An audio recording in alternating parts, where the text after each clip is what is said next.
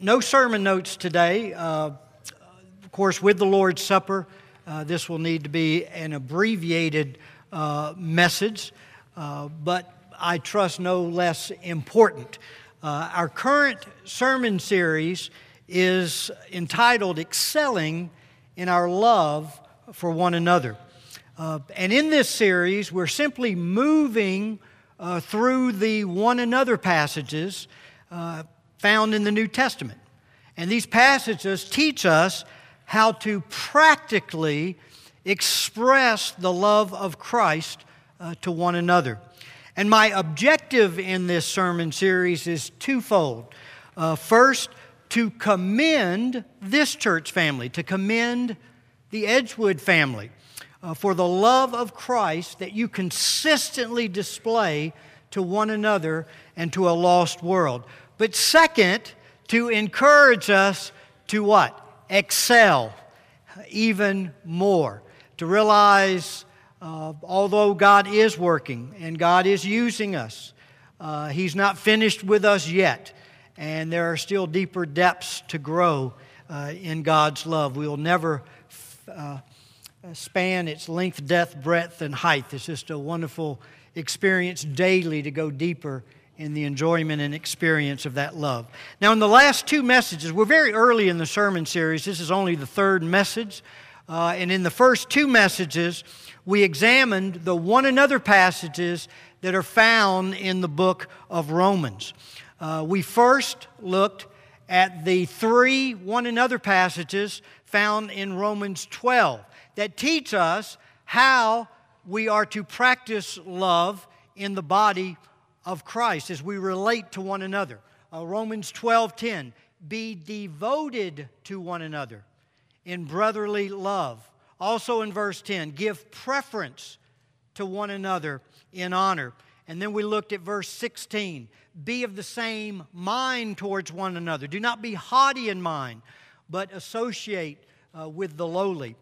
And then in that second message that we looked at last Sunday, we focused on the three one another passages found in Romans 14 and 15, which teach us how to demonstrate a love for one another that is greater than our differences, how to maintain unity in the midst of diverse preferences and tastes and opinions, and I trust that message was meaningful. And those three one another passages were Romans 14:13. Therefore, do not let us judge one another anymore, but rather determine this, not to put an obstacle or a stumbling block in a brother's way. Verse 19. So then let us pursue the things that make for peace and the building up of one another. And then we closed last Sunday looking at verse 7 of chapter 15. Wherefore accept one another, just as Christ also accepted us to the glory of God. Now this morning, we come to the last one another passage found in the book of Romans. And this particular verse expresses the competence of love to minister to others. And that verse is Romans chapter 15, verse 14. And you're welcome to turn there in your Bibles, Romans chapter 15, verse 14. But let me read it to you. And this is from the New International Version, the NIV. Paul wrote to the Roman church, I myself am convinced, my brothers and sisters, that you yourselves are full of goodness, filled with knowledge, and competent to instruct one another. Now notice three characteristics of love from this one verse. First, it says love is what? Love is full of goodness. The word translated goodness is agathosene in the Greek text. The word refers, and this is very important to understand this word, it refers to an inner goodness that flows out of one person to another person. A goodness that is profitable, that is useful, that is beneficial to others. A goodness that always seeks the welfare of others. 1 Corinthians chapter 10, verse 24 is a great verse to correlate with Romans 15 and 14 because it captures the sentiment beautifully. And let me just share that one verse with you from several different translations. From the New American Standard Version, let no one seek his own good, but that of his neighbor. The New Living Translation, don't be concerned for your own good, but for the good of others. God's Word Translation, people should be concerned about others and not just about themselves. The Phillips Version, let no man then set as his own advantage his objective. In other words, don't make your objective to seek your own advantage, but rather the good of his neighbor. And then the Living Bible, which of course is a paraphrase, but it captures it well. Don't think only of yourself.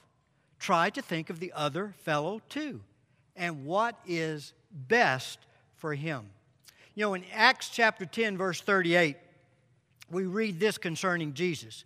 You know of Jesus of Nazareth, how God anointed him with the Holy Spirit and with power, and how he went about doing good and healing all who were oppressed by the devil, for God was with him. See, goodness is simply love in action, a love that reaches out to do good to another person, a love that is never overcome by evil, never conquered by evil, but instead overcomes evil with good, a love motivated and empowered by the Holy Spirit. It's interesting, Galatians 5, verses 22 and 23, where we find the fruits of the Spirit. Goodness is one of those fruits that is produced in the believer's life. So when you see goodness flowing out of a Christian or a church to others, it is a clear demonstration. It is evidence that there is a yielding to the Holy Spirit's sanctifying work. Now, beloved, it is my absolute joy to commend this church, to commend the Edgewood family for the goodness I see flowing out to you to one another. I can honestly say, as your pastor, along with the Apostle Paul, concerning this family, as he said to the Roman family, I myself am convinced, my brothers and sisters, that you yourselves are full of goodness. Now, in saying that, let's be clear, I'm not implying that our church is sinless, no more than Paul was implying the church in Rome was sinless. We are all in the process of being set free from sin's power. Every one of us are a work in progress. But I do see in so many ways, both big and small, on a daily basis, God's goodness flowing out of this church family to one another and to a lost world. You are a caring church, a giving church, a church that reaches out to those who are hurting physically, emotionally, and spiritually. This is our reputation among the other churches. It is our reputation in this community, and all the glory goes to God. And why? Because any goodness flowing out from us to others is a result of what? God working in us. God working in us. So going back to Romans 15:14, love is not only full of goodness, but the Apostle Paul says it's also filled with knowledge. Filled with knowledge. In other words, true love, God's kind of love, is rooted in God's Word, informed by God's Word, directed and shaped by God's Word. I think of 1 Timothy chapter 1, verse 5, where Paul wrote, the goal, the objective, the aim, the ambition of our instruction in God's Word is love from a pure heart and a good conscience and a sincere faith. Notice, the goal of being instructed in God's Word is not simply to gain more knowledge about God, but to grow in our love for God and our love for one another. Therefore, if our Sunday school classes, Bible studies, teaching, and preaching are not producing a greater love for God and for one another, then there is something terribly, terribly wrong. because that is what God desires. That's why Paul wrote in 1 Corinthians that knowledge alone just puffs a person up, just makes a person prideful. But love edifies and builds up one another. You know, a few minutes ago, I commended this church for being full of goodness. Would you not agree that what has produced that goodness in this church family is the fact that God's Word has always been central to everything we are and everything we do? Again, please understand me. I'm not saying we are sinless. I'm not saying we are perfect here. We are far, far from it. But there has always been, I've been in this church for over 40 years. There has always been a sincere desire, not just among the leadership, but the heart of the church family, to follow God's Word, to be doers of God's Word, not merely hearers, to build our church on the blueprint of God's Word. Now, let me give you a great prayer that we can pray for one another, that we can pray for our church family. It's found in Philippians chapter 1. Listen to this prayer. Philippians chapter 1, verses 9 through 11. And I would encourage you to write that reference down. And it'd be a great prayer, again, for you to pray for Edgewood on a daily basis, especially as we go through this series, excelling in our love for one another. Paul wrote, "And this I pray, that your love may abound still more and more in real knowledge and all discernment, so that you may approve the things that are excellent." Not just good, but what is best. What is best for the kingdom of God, what is best for one another. See, that's how God's Word informs our love, as we're instructed to seek the welfare of one another, what is best for one another. Not just giving a person what they want, but what they truly need, which is a love for the Lord Jesus Christ and a walk in a relationship with Him that's deep, real, and authentic. So he says, I want your love to abound more and more in real knowledge and all discernment, so that you may approve the things that are excellent, in order to be sincere and blameless until the day of Christ, that day when He returns. Having been filled, notice we're back to the sanctifying work of the Holy Spirit now. It's the only thing that can produce this. This is a supernatural life. Having been filled with the fruit of righteousness, which comes through Jesus Christ, to the glory and praise of God. So love is full of goodness. Love is filled with knowledge, which inevitably leads to that third characteristic of love that you find here in verse 4, in this verse. Paul concludes Romans 15, verse 16, by commending the church in Rome for being competent to instruct one another. The word instruct is nounatheo in the Greek. The word literally means, it's a very interesting word. The word literally means to place something in the mind. To place something in the mind. And it carries the idea of a believer coming alongside of another believer to encourage that believer, to warn that believer, to advise that believer, to correct that believer, by again placing in their mind God's truth through the sanctifying power of the Holy Spirit. See, the Roman Christians, this is what Paul is saying. He's saying they loved and cared for one another so much that they took the time and the risk, to lovingly confront one another when they veered off or drifted from the right course. In other words, their love was not only tender, it was not only filled with goodness, but when necessary, their love could be tough. It could lovingly confront an erring brother or a sister. See, how can I claim, think about this, how can I claim to truly love someone and be committed to their good, committed to what is best for them, if I am not willing to confront them on attitudes and conduct that is self-destructive to them? Listen to Proverbs 27, verses 5 and 6. This sort of sums it up right here along these lines. It says, better is open rebuke than love that is concealed. Better is open rebuke than love is concealed. Faithful are the wounds of a friend, but deceitful are the kisses of an enemy.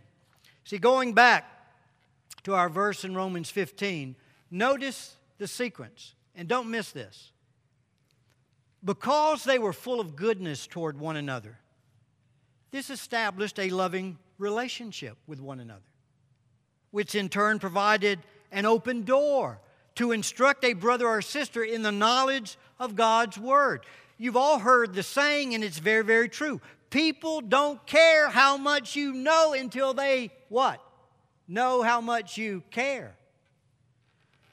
So as we make the transition now to the Lord's Supper, I just want to say to the Edgewood family, in commending you, in affirming you, and I say this with all sincerity, I myself, as your pastor, I am absolutely convinced concerning you, my brothers and sisters, that you yourselves are full of goodness, filled with knowledge, and competent to instruct one another. And again, I see that verse lived out in this church family every single day of the week, 365 days out of the year. But can I also say, let's excel still more. Amen? Let's excel still more in goodness, in knowledge, and instructing one another. It truly is an honor. It is an honor to be your pastor, and it is a joy to serve you. We're told in 1 Corinthians chapter 11 by the Apostle Paul, he wrote, "For I received from the Lord that which I also delivered to you, that the Lord Jesus, on the night in which he was betrayed, took the bread. And when he had given thanks, he broke it and said, 'This is my body given for you. Do this in remembrance of me.' In the same way, he took the cup also after supper, saying, 'This cup is the new covenant in my blood, or which cost me my blood. As often as you drink it in remembrance of me.'" And you know what that new covenant is. It's the last will and testament of Jesus. It's what he bequeathed to every person that places their faith in the Lord Jesus Christ. First what? Pardon from all sin, that he'll remember your sins no more, past, present, and future. That when he was buried, he buried those sins with him, and he rose again to offer you cleansing and forgiveness. But not only pardon from sin, the promise of purity of heart, that he would give you a new heart, that he would break the very power of sin, so that you would have a hunger and a thirst for God to walk after righteousness. But not only that, the greatest, I think, of all the promises, his very presence. That we are now God's temple. We are now God's sanctuary. And the only way we can be filled with goodness, filled with knowledge, and be competent to instruct one another is what? Through that sanctifying power of God, the Spirit of God that dwells in us, works in us, to change us, to transform us, in order that we might be able to minister to others. So as we come to the table this morning, we come first to remember our Lord. I was sharing with somebody just recently who, as a believer, acknowledged that they felt that they had sort of drifted from their first love towards Christ, that their love had become cold. They had become complacent. They had become apathetic. And I thought of Revelation chapter 2, because that, remember, although John or Jesus through John commended the church of Ephesus for so many things, for their stand on God's word, for their faithfulness, even suffering for the name of Christ. He said, "This one thing I have against you. You've drifted from your first love. You've lost me as your greatest treasure, as your greatest prize. I am no longer your greatest. You're sort of more or less just going through the routine of your Christianity. You've lost the wonder of that relationship with me, that intimacy, that fire that the Holy Spirit produces in devotion to Christ. And remember, he gives them basically 3 admonitions there. And this is the cure when you've left your first love and you need to return. He says, first, he said, remember. Remember. Remember from where you've fallen. Remember what you once had. In other words, what's the key word in the Lord's Supper? Remember. Again, how many times have I shared with this church family over the years? I don't know how any believer can focus long, really focus long on who Jesus is and what He did for you without your heart being moved, without your affections being moved, your will being moved, stirred. At the very gut of your being, the very core of your being. So he says, remember. And then as you remember, yes, that's going to lead you to what? Repent. To repent of drifting, of beginning to treasure other things more than the Lord Jesus Christ, as he sort of gets pushed off to the side. And then he says, okay, now start doing the things you did earlier when your love was fresh, passionate for me and for one another. So as we partake of the Lord's Supper this morning, I do encourage us to examine our lives. Are we knowing that hot passion for Jesus? Or have we become lukewarm? Have we become apathetic, complacent, or even cold? And if that is true, in a very deliberate and intentional way, use this time to turn your heart away from yourself, away from your circumstances, even away from your failures initially, and just focus on Jesus.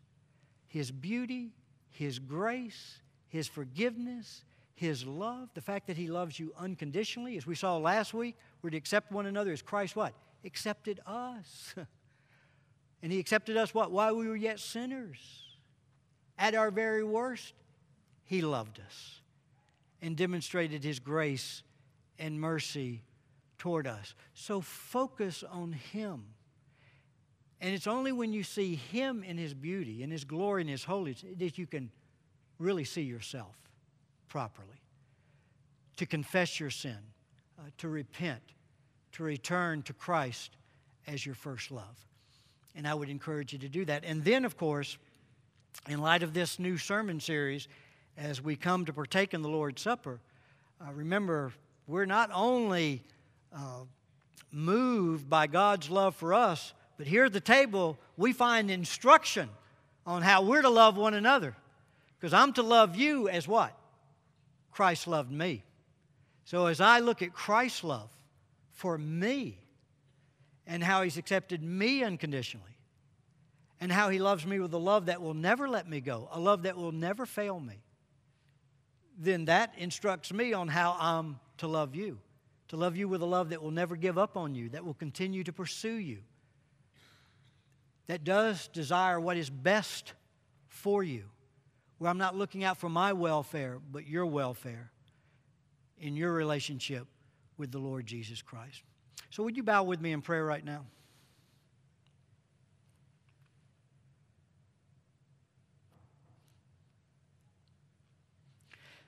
Let me just give you a few moments right now for you to do exactly what I just mentioned.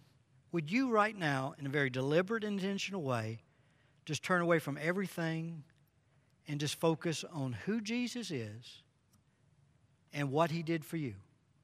That He is God Himself who left heaven and He came to this earth for one express purpose. That there on the cross, He who knew no sin would become sin, would become who you are, suffer your penalty, take your punishment. That now you might be made the righteousness of God in Him. So just focus on His glorious love, His beauty, His value, His worth, and then just love Him. Just thank Him. Thank Him for who He is. Thank Him for that pardon from sin, for placing in you a new heart that hungers and thirsts after God, that you now are His sanctuary, that He lives in you. So just spend this time in praise and thanksgiving.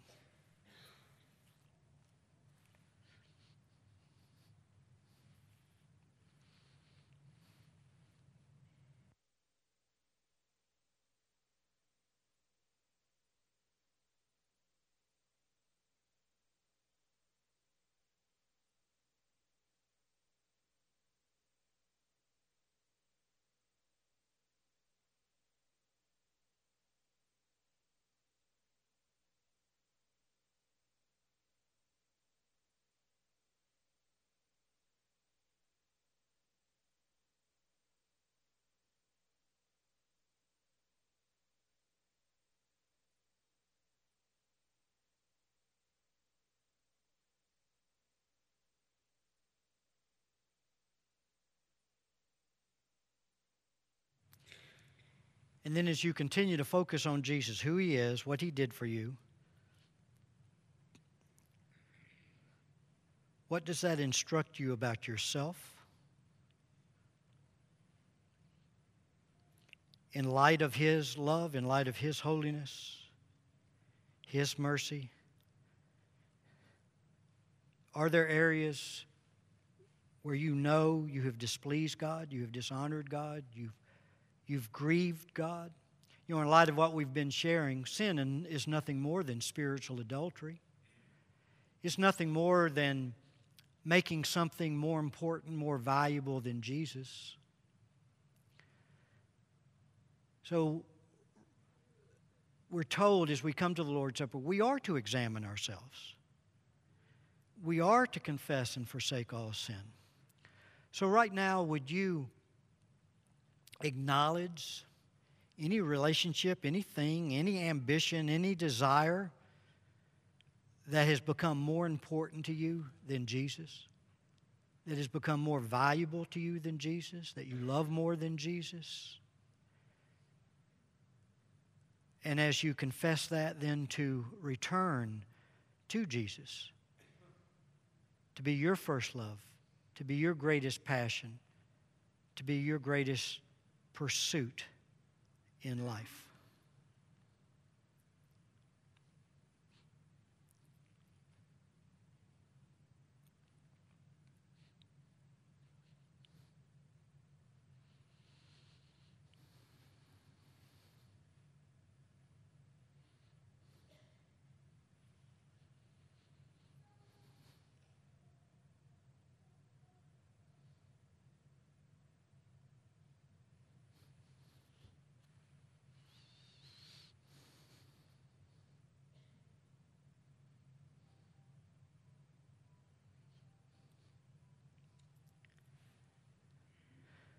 Father, as we reflect on who you are and on what you have done for us, in us, and through us, we are truly moved by you. We are moved by the mercies you have shown us, the unconditional acceptance you've given us, for the great salvation you have provided for us.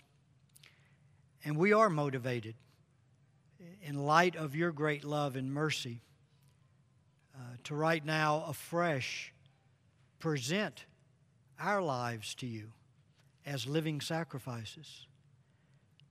And Lord, we thank you that as we present our lives as a sacrifice to you on the altar of the cross, that the only reason you can accept our sacrifice, the only reason you can find the sacrifice of our lives holy before you, is because the blood of Jesus Christ sanctified the cross and literally transformed it into an altar of justification, sanctification, and glorification for all who touch it through faith in Jesus Christ. And so it's with boldness that we come, even in the midst of our failures, to trust now that where our sin does abound, your grace will much more abound. That you will move upon us and consume our sacrifices, the sacrifice of our lives, not in your wrath, for there's no condemnation for those in Christ Jesus, but yes, in your holiness, to consume the sin and the dross and all that is worthless, that you would bring forth in our lives vessels of honor, where we would decrease, Jesus would increase, where He would be formed in us to be displayed through us. And then, Lord, we pray in your infinite mercy that the fire of your holiness would fall upon us and you would make us your fuel, O flame of God, that we would burn bright for you. We would burn bright for you as individuals, bright for you as families, bright for you as a church family. And Lord, as I commended this church earlier on being filled with goodness and knowledge and able to and competent to instruct one another, oh Lord, we desperately need to excel even more. So Lord, grow us and let us abound in the love of Jesus, in all knowledge and discernment, that we will be able to approve those things which are excellent as we minister to one another, as we minister to a lost world, to be filled with the fruits of righteousness which come through Jesus Christ to your glory, that we would be blameless before you at your coming. So Lord, we come now to rejoice in who you are. We come now to remember, and where necessary to repent, and where necessary to return to you as our first love. For it's in Christ's name we pray. Amen. I'll ask our elders, our deacons, to take their positions, and in just a moment I'll give you the signal to begin coming. Looks like it is a home crowd tonight, as I mentioned earlier, or home crowd this morning, as I mentioned earlier. So you'll notice each section of pews has their own men to come to that's in front of that section. And if you would just come out the right side, and here they'll give you both the bread and the juice, and you can partake right here, and then you go back the opposite side to have your seat. So as we come now, let's come rejoicing, come praising, and come in honesty. I think of 1 John 1 that says what? If we walk in the light, what? Even as He's in the light. If I walk in total honesty, transparency, what? The blood of Christ cleanses us from all sin. Amen? So you come now, and let's rejoice. Lord, we do thank you that your name is beautiful, that your name is wonderful, your name is powerful because of the person who represents that name. And we continue to pray that you would open our eyes as a church family to your infinite beauty, wonder, and power. That like the Apostle Paul, we would count all things loss in view of the surpassing value of knowing you as our Lord. That we truly would count all things as rubbish in comparison to knowing and following you. So Lord, in your infinite mercy, take us deep into the power of your resurrection, into the fellowship of your sufferings, to be made conformable unto your death. And Lord, as we reciprocate to your love in praise and worship, we know we also reciprocate to your love by loving one another. So Lord, as we now spend time in loving one another, encouraging one another, praying for one another, truly bless this time. For it's in Jesus' name we do pray. Amen. As I mentioned earlier, Jesus said, as I have loved you, we're what? To love one another. So yes, be devoted to one another, what? In brotherly love, with brotherly affection. And yes, we're to give preference to one another, putting others first. we are to have the same mind towards one another, that mind of Christ that is not haughty, that is lowly, that does put the interest of others first, viewing other people as more important than himself. And yes, we're not, as Paul said in Romans 15, in those areas of preferential differences, judge one another any longer, but judge this, what? Not to put an obstacle or stumbling block before your brother. And we are to pursue those things which make for peace and harmony, the building up and the edification of one another. And yes, we're to accept one another as Christ accepted us. And then as we've seen today, we're to know a love filled with goodness that flows out to one another, filled with knowledge, a love that's instructed, informed, shaped, and directed by God's Word, and a love, therefore, that is competent to minister to one another, to instruct one another. And as is our custom here at Edgewood, we always come out of the Lord's Supper. We think this is a very important aspect of celebration, to give you an opportunity to minister to one another. I would ask you not to leave until we dismiss the service, which will just be a few more minutes. But we do like to provide the opportunity for you to move about, to actually express love, to express your concern, your prayer, to express appreciation, affirmation to anyone who's meant a lot to you. Again, just simply to love on one another as a church family. I will remain right here if anyone has a decision of any nature, a public profession of faith, desiring to unite with the church family. Of course, we have all of our elders and deacons here that would be glad to pray for anyone that has a specific need. Just approach any of these men and they'll be glad to do that for you. So right now, I'll give you the freedom to stand up, move about, minister to one another, and we'll be closing the service in just about 4 or 5 minutes.